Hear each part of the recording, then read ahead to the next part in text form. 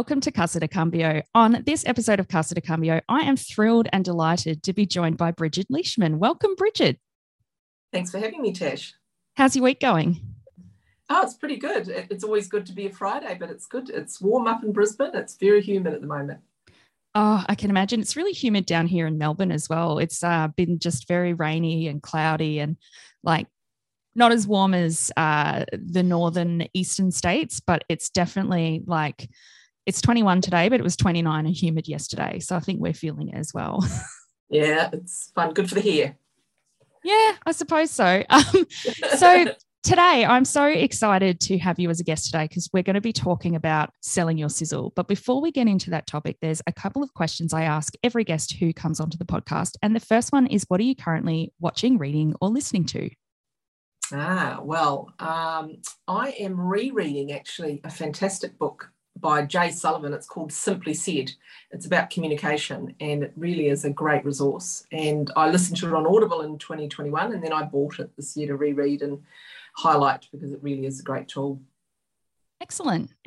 Anything else you wanted to share? Well, I'm watching Schitt's Creek as well. I love that. It's so funny. It's so good. Absolutely love that. Absolutely love it. The other question is, what was the best career advice you ever received? Actually, the best career advice I ever received was from a boss who was just horrifically awful. And it was in the early 90s and I was in corporate banking and I'd been given my first proposal to do. And I got overexcited and I spent way too long on it and I delivered a 50-page memorandum and he actually threw it back at my desk and said, for God's sake, woman, don't you know about the law of effort and reward? So it was a huge lesson for me in thinking about things and scaling and thinking about how much time is actually worth spending on this. And that applies to a lot of things, really. There's another one as well, which at the time I thought was very original and I found later that it's a common saying. As someone who's a bit of a chronic overthinker and I'm reformed, someone said to me, you should worry less about what people are thinking of you because they're normally not thinking about you at all. And it's a great piece of advice for people who make up stories about what other people are saying about them. And I really love it. Yes. That really resonates with me because, well, firstly, because it's true, but secondly, because my inner saboteur likes to make up scenarios that might happen that haven't happened and they never happen. I think, oh, well, this meeting, this person's going to say this and they're going to be really rude, and then we have the meeting and it's completely fine. They're my best friend. So I'm thinking so I think, yeah, that's a good one when you've got your inner saboteur kind of talking to you and making up fantastical scenarios then, and you're getting annoyed about them, but they haven't even happened and they're likely to never happen. Yeah.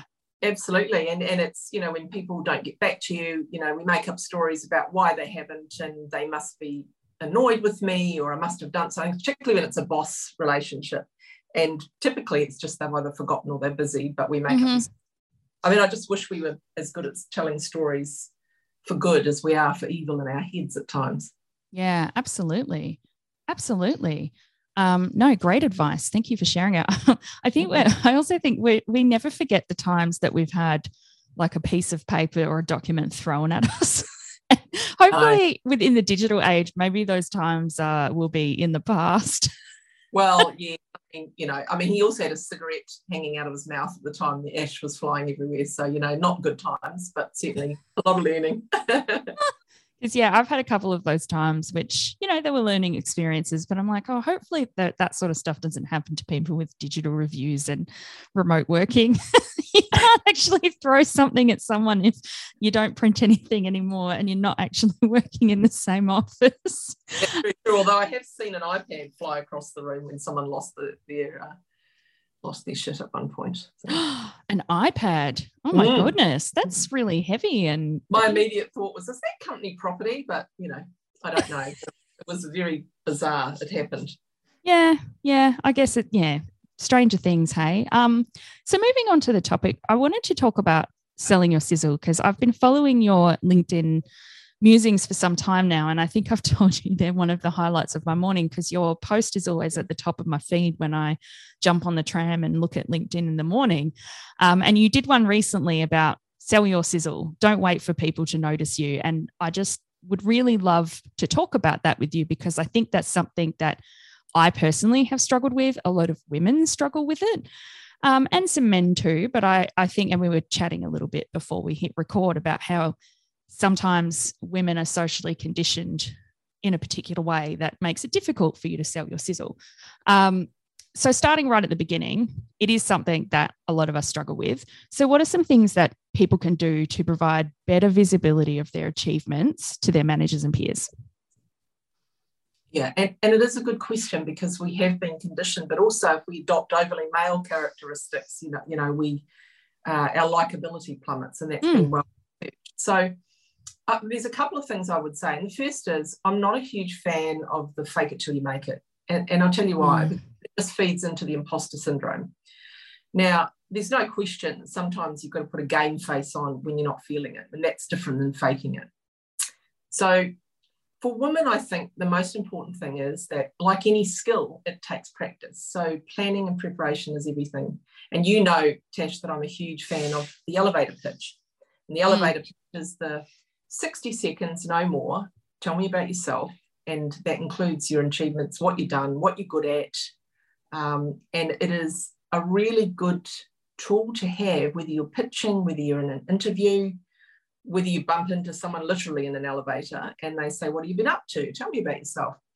So I think that's the first thing, is don't, whilst you get better as you practice, it's definitely not about faking. It's about getting organised and thinking about your skills. And when you write them down, there's a really cool bit of confidence that comes with saying, I actually am really good at that. So that would be the first thing I would say. And we can talk a little bit more about the elevator pitch later, because I do think it's a great tool to have. The second one is, if you really just don't like big, people say, well, I don't like to big up myself and I don't like to talk about myself. I'd say, just first of all, take a bit of pressure off yourself.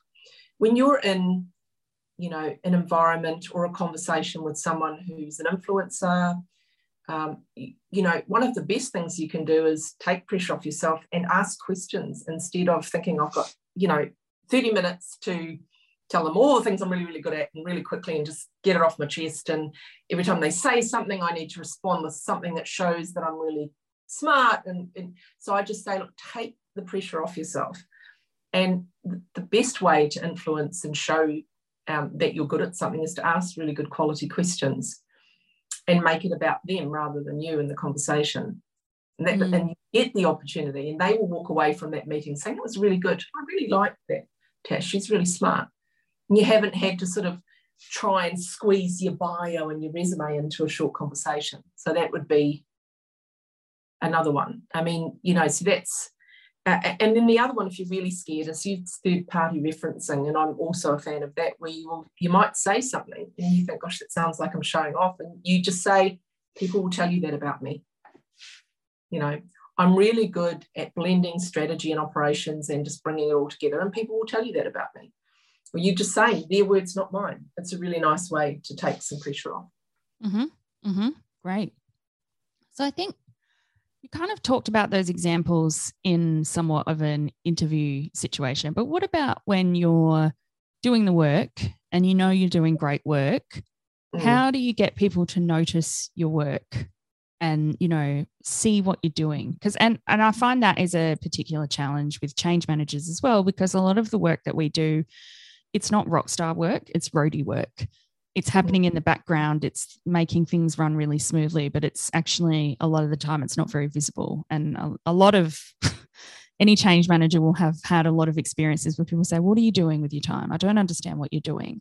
So how can you show, in a kind of active work, maybe stakeholder situation, without actually telling and saying, here's what I've done?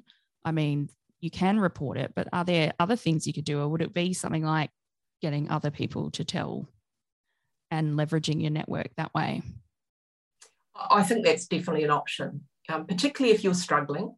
So I also like having either a spotter or someone who's in a meeting saying, look, I really want to convey some of the work we've been doing, and I know you're a fan, John or whoever it is. I'm wondering if you could actually, take an opportunity to jump in and just reiterate the work we're doing. So that's one thing. And again, I recommend that when you're just feeling like I'm just too nervous and I don't want to speak up. But without being a broken record, I would come back to the pitch again. So writing the pitch in a different way, not for an interview, but just say, one of the key things has really been about the change management, and I'll tell you why. And then you can actually draw out the pitch of what are the key things that have been important along the journey and what have you learned. You can do it in quite a self-effacing way, but at the same time, you're being really clear that it's not the soft stuff. When it comes to change, a lot of people say, well, you do the change stuff, and they sort of flap their hands around as if it's, a little bit of unicorns and hugging and things like that. But it's actually a really tough discipline. So, I think you can definitely have a pitch for that. And the other thing is just, I think the opportunity to showcase if you're in a team is, create an opportunity, whether it's doing a showcase, whether it's thinking who are the key stakeholders and influencers, how do we get in front of them without, as you say, necessarily doing. What have you found, Tash? How have you approached this? I'm a big fan of the showcase. Showcasing is something I recommend to a lot of my coaching clients because they seem to have shared challenges of, we've got a lot of stakeholders, they're all time poor, there's a lot of other initiatives. I'm like, have a showcase, invite everyone and, get ready to sell what you've done. So yeah, in all my current clients, and last year I implemented the concept of showcasing.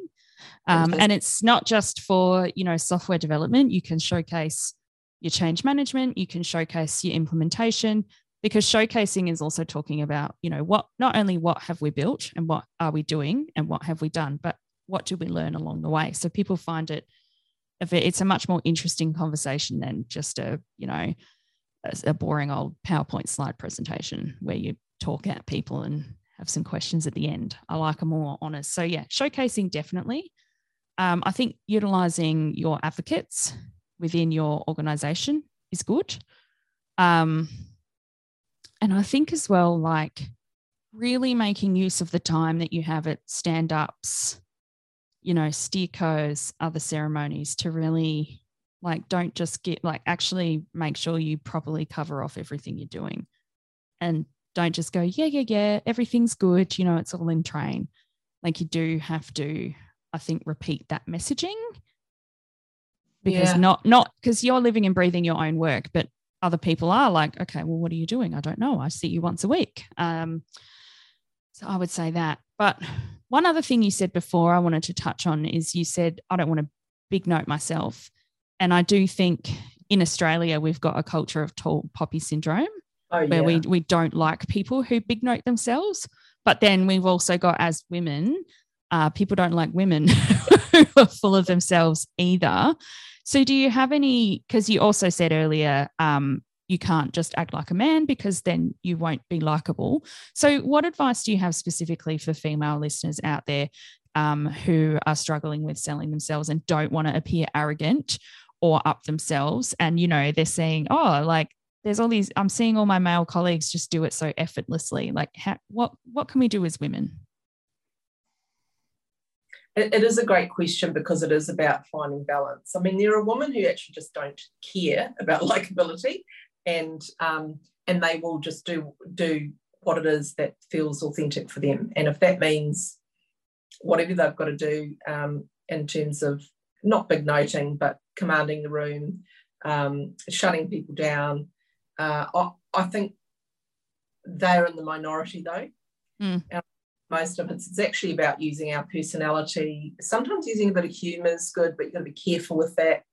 It's taking up space. Say you're in a physical meeting, or even a Zoom. It's about preparing yourself before you go in. So I love the Superwoman pose. So that's about before you go into the meeting, take those big breaths, put your shoulders back against the wall, you're nodding, this, this is, and taking up space, right? You've earned a seat at the table.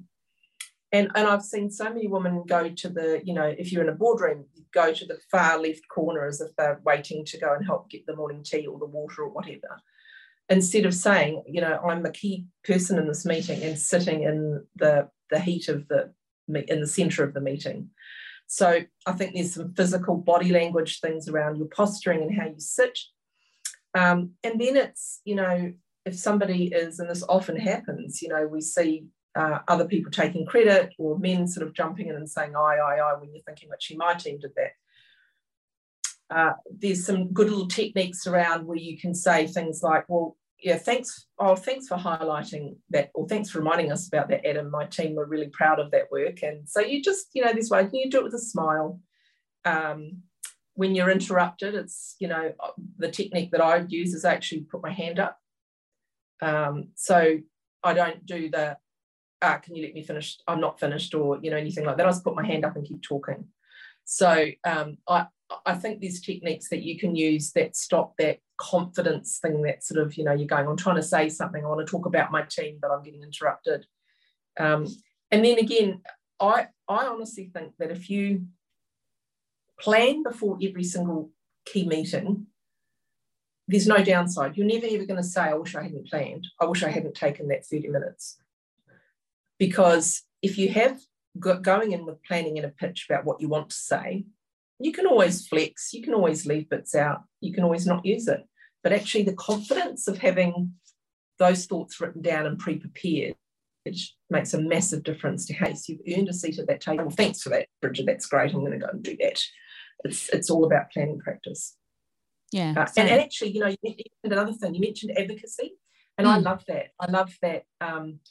I love, using that third-party advocacy to speak for you, and then you can come in. So they give you almost, if you think about trying to merge onto a really busy motorway, you can't get a word in, and you use an advocate, and it might be a male initially, to help you get that entry to be able to say the things you want to be able to say. But again, when you get the opportunity, if you've planned, then you deliver it, right? Short, sharp statements. Yeah. Yeah, all fantastic pieces of advice. I'm going to try the hand, because I'm usually, I'm still speaking, but then, that makes me look like a bit of a bitch, right? Or a little bit aggressive when I do that. So I'm going to try the hand, and I'm not acknowledge, and just keep talking. That's great. I'm going to take that. Or a finger, but it's about being really clear that person. It's almost like because if somebody interrupts you rudely, they're behaving like a child. So I say, well, put your finger or your hand up, and you don't even have to make eye contact. You can make quick eye contact and then look back to your audience and keep talking. Yeah, no, that's great. And then I think as well, when somebody, because one thing that happens to a lot of women and to people of color is you might say an idea a couple of times, and it's like, can you guys hear me? Like, is my microphone working? Am I? Oh, yeah. And then a man says it, and it's the best idea ever. So instead of getting frustrated, I like to say, that was a really good summary of the idea that I mentioned just before. Thanks, and bring it back to myself, and also take ownership of it. Absolutely. Or you can say, look, great minds think alike, because, we've also, that happens all the time. One of the things we do have to reflect is, when you said it, did you say it with emphasis, and did you say it with impact? Because sometimes it can get lost in the other things you're saying, and somebody else, male or female, might come in and say it in a short, sharp, concise statement, and suddenly the penny drops. So I think 100% don't let people get away with taking or scoring off your ideas, remembering that 50 people can have the same idea in the same week. It's not in property, but also have a quick reflection and say, is there any way that I could have delivered that better? And if the answer is no, but I always think, check that as well. Yep. Yeah. Great. Okay. And then another thing I wanted to ask you about was around senior leaders, because I also have senior leaders who, I'm working with, and they're struggling, they're sponsoring change programs, or they're sponsoring transformation projects, or, they've got, they're leading big change. And again, they're in a competitive situation where they're, usually their manager is the CEO or a very high up C-suite person. So all of their peers are senior managers and senior leaders. And so, they're struggling to get their change heard, and in particular to demonstrate return on investment, and, just reiterate that, and this is why we're doing this change in a very, I guess it's cost, in an environment where people are constantly thinking about things like cost, FTE, ROI. So what advice do you have for senior leaders on how they can sell their sizzle and show value and demonstrate what they're doing to their C-suite leaders? Yeah, and it's a common problem because it's such a noisy space. Companies trying to do a lot. And so that always makes it challenging. And depending on your program and how aligned that is to, current revenue and cost targets, that also can bring in a challenge. So the first thing I would say is, as a senior leader, and for any project or program of work, you must have unequivocal executive sponsorship. So that's what you talk about. How do you get that? But you have to start with that. You can't. I've never seen a project succeed that hasn't had that. No sponsorship. You're in a lot of trouble. And unequivocal or unequivocal is important because they'll say they support it. Yeah. But actually something else bright and shiny comes along and they're off. So having that. And the second thing is communication, again, is everything here. So if you have not got real clarity on the problem you're trying to solve, then there's no way you're going to be able to convince anybody else that you should be running with this. So assuming that you have clearly identified the problem, it is about storytelling next. So, why is this really important for the business? So don't even go anywhere near the solution. I would say start with the problem that you're trying to solve. And it's almost like one technique I've seen used very well is building a crisis, almost to a crisis. So you will build a compelling story, make sure the audience is with you. These are the issues we're facing. And you have to do that. So you almost, if you're imagining a page turning, you almost want them to get to an oh shit moment, we've got a real problem, before you turn the page with, but boy, have I got a deal for you. Now, and then of course, before you present the solution or what you're thinking about, be really clear that you've thought about the options, including the reality of doing nothing. So if the numbers aren't there and the ROI isn't there, the question really is, what are you trying to achieve? And you still think it's compelling. It's really about making sure you've got that sponsorship, you can tell the story, and you can deliver the change. Now, one of the big problems with these big transformation programs is the tail is long. Everyone's looking for the short-term benefits, but the tail is often long around that. So that's, again, where the, hold the line, unequivocal sponsorship comes in, being clear about what people can expect in year 1, year 2, and year 3. But I think it's just, again, I'm constantly reminded about the people that win are the ones that communicate the most effectively. Mm-hmm. But, of course, there's relationships and there's lots of other things. But if you're just talking about how do I sell the impact of what I'm trying to do here, it's all about storytelling. Don't wing it. Plan, prepare, practice out loud in front of a mirror. Do whatever you've got to do to be prepared to have that conversation. Like you don't win that on personality usually. Really? Because, sometimes it seems like people do, but you're right. You're right. It's all about communication. Thank you. Mm-hmm. Thank you. One other thing, while you were talking before, I wanted to come back to, because I thought, that's a really interesting little comment you made. And then I came back to a different thing you said. But I want to come back to, you talked about when women go into the boardroom, they go and sit down the back and, look like they're going to be serving the morning tea.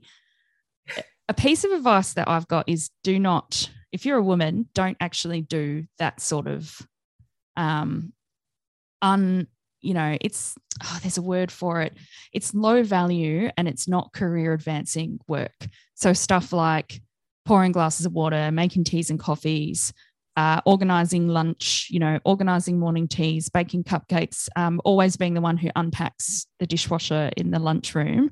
So I have a policy of, yes, I will pitch in and help because I'm not a monster, but I will unpack the dishwasher in the communal kitchen once a week. And once I've done it once, I will walk past it and ignore it because I'm not doing this every day.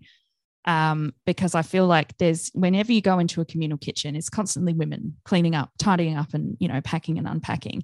And I feel like women do a lot of this work that kind of, yes, it's very helpful.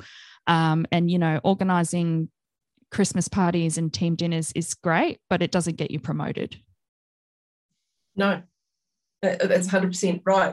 I'll share a little anecdote. In my last corporate role, when I was Chief Operating Officer for one of the banks here, there was vendor clients, and I was the only female in the room, but I was hosting. It was actually my meeting, and one of our guests spilled his glass of water. Every eye in the room turned to me, and it wasn't imaginary. And I just sort of, I just said to one of my team, I said, "Hey, John, can you go and get a cloth and sort that out?" But it was not imagined. So there is absolutely, it's almost inbuilt to expect that women will sort these things out. The same comes to meeting rooms. I used to a wee bit of sarcasm in my humour at work, but I would say to people when meeting rooms are left, I'd say, "Oh, is your mum here today? You know, can you put your chairs away?" I mean, you know, leaving meeting room chairs and leaving meeting rooms in a mess, and it's just like, who do you think is going to clean up after you? Well, I'm telling you that it won't be. So I don't know if I ever posted it, but I definitely had a post about, you know, you teach people how to treat you, which is an old saying, but when you're leaning in and always taking the notes and grabbing the whiteboard pen, you know, and it's not about pulling your weight or having the lolly jar on, you know, encouraging people to always come to you for the lollies in the chat, doesn't serve you in your career. No. If it does, you're probably in the wrong career, right? You might want to go and look for something which is all about that. So I enjoy doing that. Well, okay. Maybe there's a different job for you, which isn't this. But if you're serious about career progression, whether that's, you know, breadth or height or whatever it is, because it's different, don't do that. Yeah, I think, you're right. It's inbuilt for people to expect women to do that stuff, but it's also inbuilt in us to think, oh, I better go tidy that up, or, you know, particularly I think for women who are mums. As well. But it's all, I think you've got to really avoid being anyone's mum, using air quotes, mum in the office, because and another one is taking minutes. And again, we're doing remote work, so this hasn't cropped up as often, but I'm a note taker. I like a pen and paper. There's something about writing something down that puts, you know, sears it into my brain, and you know, so I've always got pen and paper with me, and I'll be in meetings and people will go, "Oh, it's a woman with a notepad," and they'll say, "Are you here to take minutes?" And I say, "I'm here to take notes from a change management perspective, and that's what I'll be doing, but I will not be taking minutes." Because it's, you go, "Oh, I'm just going to say yes because I want to avoid conflict. Do not take minutes." But yeah, I think there are a time and place to take minutes. If you're the most junior person in the meeting, then sure, you're probably going to end up taking the minutes. That's fine. But if you're one of the more senior people, then you shouldn't be doing it. But yeah, I think when you're in your early career, that sort of stuff is okay because you want to be seen as a team player. Oh, you know, you want to, but when you become more senior, you've actually got to make a concerted effort to stop doing that. And I'm like you. I remember being in the kitchen at one of Australia's biggest companies where I was working. I had been a permanent person, so this will give a clue. I'd been perm and gone away, and I'd come back as a consultant. So, you know, I was costing that company a lot of money, and I was doing I will unpack the dishwasher once a week to contribute, but I will not be doing it every day. And I was in the kitchen and there was a group of 3 men chatting, and I went to, you know, the dishwasher was full. There was dirty dishes in the sink. It was really disgusting. And they were like, "Oh, you're going to unpack that?" And I said, "No, I'm not. Is that something you 3 can do? Because you don't look very busy." And they all just stared, and I was like, "Bye." And I was like, "Oh, that felt so good." But yeah, I'm the same. It's like, it didn't occur to the 3 of you standing around having a chat that might be your job. Anyway, I'll get off my high horse about that sort of stuff. Oh, yeah. I mean, it is something, you know, I'm thinking you know, you brought up so many memories of so many things that we could talk about it for ages, but it's definitely a watch point. It is definitely a watch point, particularly for women. Yeah, because you've got to focus on things that are going to get you promoted. And yeah, organising the Christmas party might make people think you're really cool and you're nice, but that's not going to get you your promotion. Another thing I wanted to come back to is the elevator pitch. Yeah. So you talked about doing an elevator pitch. So I was hoping, could you share, because I also wanted to ask you to tell the listeners about your coaching services and what you're up to. So could you perhaps give me an elevator pitch on Bridget Leishman Coaching? Absolutely. Absolutely, I can. I'm always a big fan. What's that expression about eating your own dog meat? So, so here's something I prepared earlier. And I'm sure people would love to hear yours as well, Tash. So for me, look, I'm a certified career coach. My clients range from people who want to grow their career, those who might be in a career crisis, or those who just lack clarity on what to do next. I coach executives, upcoming talent, and people who've been retrenched who might need to find a job quickly. My coaching comes from a business and from a life perspective rather than from an HR perspective. I've got lived experience having managed a successful executive career. I've raised 5 children. I've lived in 3 countries, and now I run my own business. I've led thousands of people and interviewed hundreds, if not thousands. So I know what good looks like. And I've personally experienced nearly every possible career situation and possibly crisis there is. I've made lots of mistakes and I've learned from them. People will tell you that I'm curious, I'm pragmatic, and I'm not afraid to ask tough questions. So the value in coaching is in the independence. This is something you can't get from your boss or your partner or your close friends. I've got clients in 7 countries. All my coaching is done remotely. I don't run courses or groups, and all the work is done one-on-one with me. Because I believe that as client, you're hero of your own story, and what my job is to support you to help achieve your goals. I offer a number of different coaching packages targeting specific needs, and these can be found on my website, which is leishmancoaching.com. So that's my pitch, and that's less than a minute, believe it or not. That was great. Yeah, so and I also wanted to say that if your listeners wanted to, there's a free resource under resources on my website. There's a free elevator pitch template that you can download and use. Wonderful. And I'll make sure there's a link to your website in the show notes, so it's very easy for people to click through. That was fantastic, but I would expect nothing less. That was great. Should I have a go at mine? Mine is going to be way less polished. Okay. So should I do a pitch for myself as a change practitioner or myself as a consultant business owner? What would you like to hear? I think business owner would be great. Okay. All right. Let me have a think.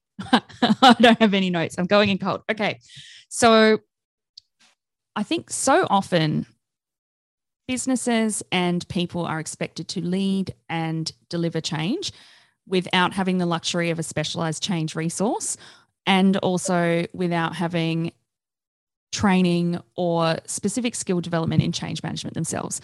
So that's the whole reason my business came about, is because I was working in a lot of environments where people were in very senior project delivery or senior executive roles and expected to lead and manage change, and they didn't quite have the skills or know-how. As we know, lead and manage change resilience is in just about everybody's job description these days.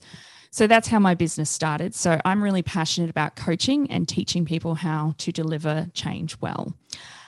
So I was doing that for a number of my clients and in permanent roles, and now I've made that my whole business. That wasn't very good. I wasn't happy with that. Good. But the thing is, right, I always say, write it down and practice so that it feels natural. But, I think the for you, of course, it's the value proposition, which to me is really clear, and I'm sure it is to you. So, getting clarity by writing it down and thinking about it. Yeah, that's going on my Kanban. I do work on the elevator pitch. I'm going to download your template. Awesome. Because I think you go. No, I was just going to say, when I'm working with clients, I always get them to have the first go at it, and then I'll work with them at it, because one of the other skills that I have is that I'm a writer, so I can actually, craft things and help them. But what I notice is the number of people that will write it down, they don't practice it. So they write it, and the sentence is so long that you've actually got to take a breath and have a glass of water halfway through the sentence. So really short, sharp sentences. And you can break grammar rules. You can start a sentence with and. You can do what you like, because you'll be actually speaking it. You're not posting it anywhere or emailing it, right? So I would say keep your sentences, put a good old full stop in. And some of these, we're very, very good at super long sentences. Yeah, no, That's excellent advice, as always. The elevator pitch is key. I know I've spoken my elevator pitch, and because I've had it for a number of years, because when we caught up last time, you said, oh, tell me about your business. And you were like, yeah, that's not too bad. It's okay. But I think further refinement, because I haven't actually done the task of writing it down and practicing it. So I think there's a lot of value in that. So before we wrap up, is there anything else or any other way that the listeners can get more Bridget? I know you've got your amazing daily LinkedIn posts, so I do encourage everyone to give Bridget a follow because her posts are excellent, insightful, always interesting, and often prompt action from me as well. There's particularly, this one, I want to ask you to be a guest on the podcast to talk about Sell Your Sizzle. But the other one was, a CV tip. And I thought, you know what? I really I've made some faux pas on my CV and it needs a big refresh, because I think you had said you've got to stop putting referees available on request. And I was like, oh my God, I have that on my CV. How embarrassing. But yeah, it's daily tidbits of really actionable advice. And you've got your website, which I'll include in the show notes. Anything else you wanted to share with the listeners? Well, I mean, the other thing is, so definitely, I, of course, love it if you gave me a follow. Hit the bell on the top right hand of my profile and you'll get the content. You won't miss any content. And my hashtag Leishman Coaching, if you follow that as well. But, the thing I say to people is, LinkedIn is the most powerful business platform on the planet now. Yeah. It is the front door to who you are. And I literally shake my head at the lack of time people put into it. It is as important as your resume. 95% of recruiters will look at it before they even contact you. And you are potentially missing out on so many things, so many opportunities, because your LinkedIn profile's rubbish, and it's dynamic. You can change it, 5 times a week if you want. It's, and so I would say, if you do nothing else, look at LinkedIn and look at the opportunities you've got there, because the market is hot right now. There's lots of opportunities. Imagine what you could be missing if you're not just have a good photo. Spend $200 and get a professional photo taken somewhere, or if you've got a good iPhone, just get one taken. Just don't use rubbishy photos. Yeah, my LinkedIn photo is one that my friend and I were out in the city, and I'd been to a job interview, so I'd blow dried my hair and had nice makeup and was wearing had some nice lippy on. This is pre-wearing masks, so it wasn't all over my face. But I was talking about, I need a new LinkedIn photo, and she goes, oh, here's a nice green background, like stand in front of this. And we did a little photo shoot in the middle of the CBD because I was looking businesslike and professional. And I do need an update, but I think, the you as a bridesmaid or groomsman at a wedding, or, with a drink in your hand, those sorts of pictures have got to go. Yeah, or even mountaineering, which is, might be fine if that's what you do for a job, but I just always struggle a bit with the context. You did remind me, one other thing on confidence boosting is get your hair done or do whatever it does that makes you feel, or your nails done, whatever it is for you personally that makes you feel good before you go into any important things, if you can, whatever's available for you, because it gives you an incredible boost if you're feeling good about yourself. Absolutely. Yeah. So you reminded me of that, but with the photo comment. Yeah, no, I think you're right. And it's like if you've got an important presentation, an important speaking gig, or something that, it's a really big deal for you and you're quite nervous about, pull out all the stops to make sure that you look and feel fabulous before you do that, especially with your LinkedIn photo as well. You don't have to hire a professional photographer and do all of those things, but you could go and get your makeup done if that's what you wanted. Could go and get your hair done for it, or not.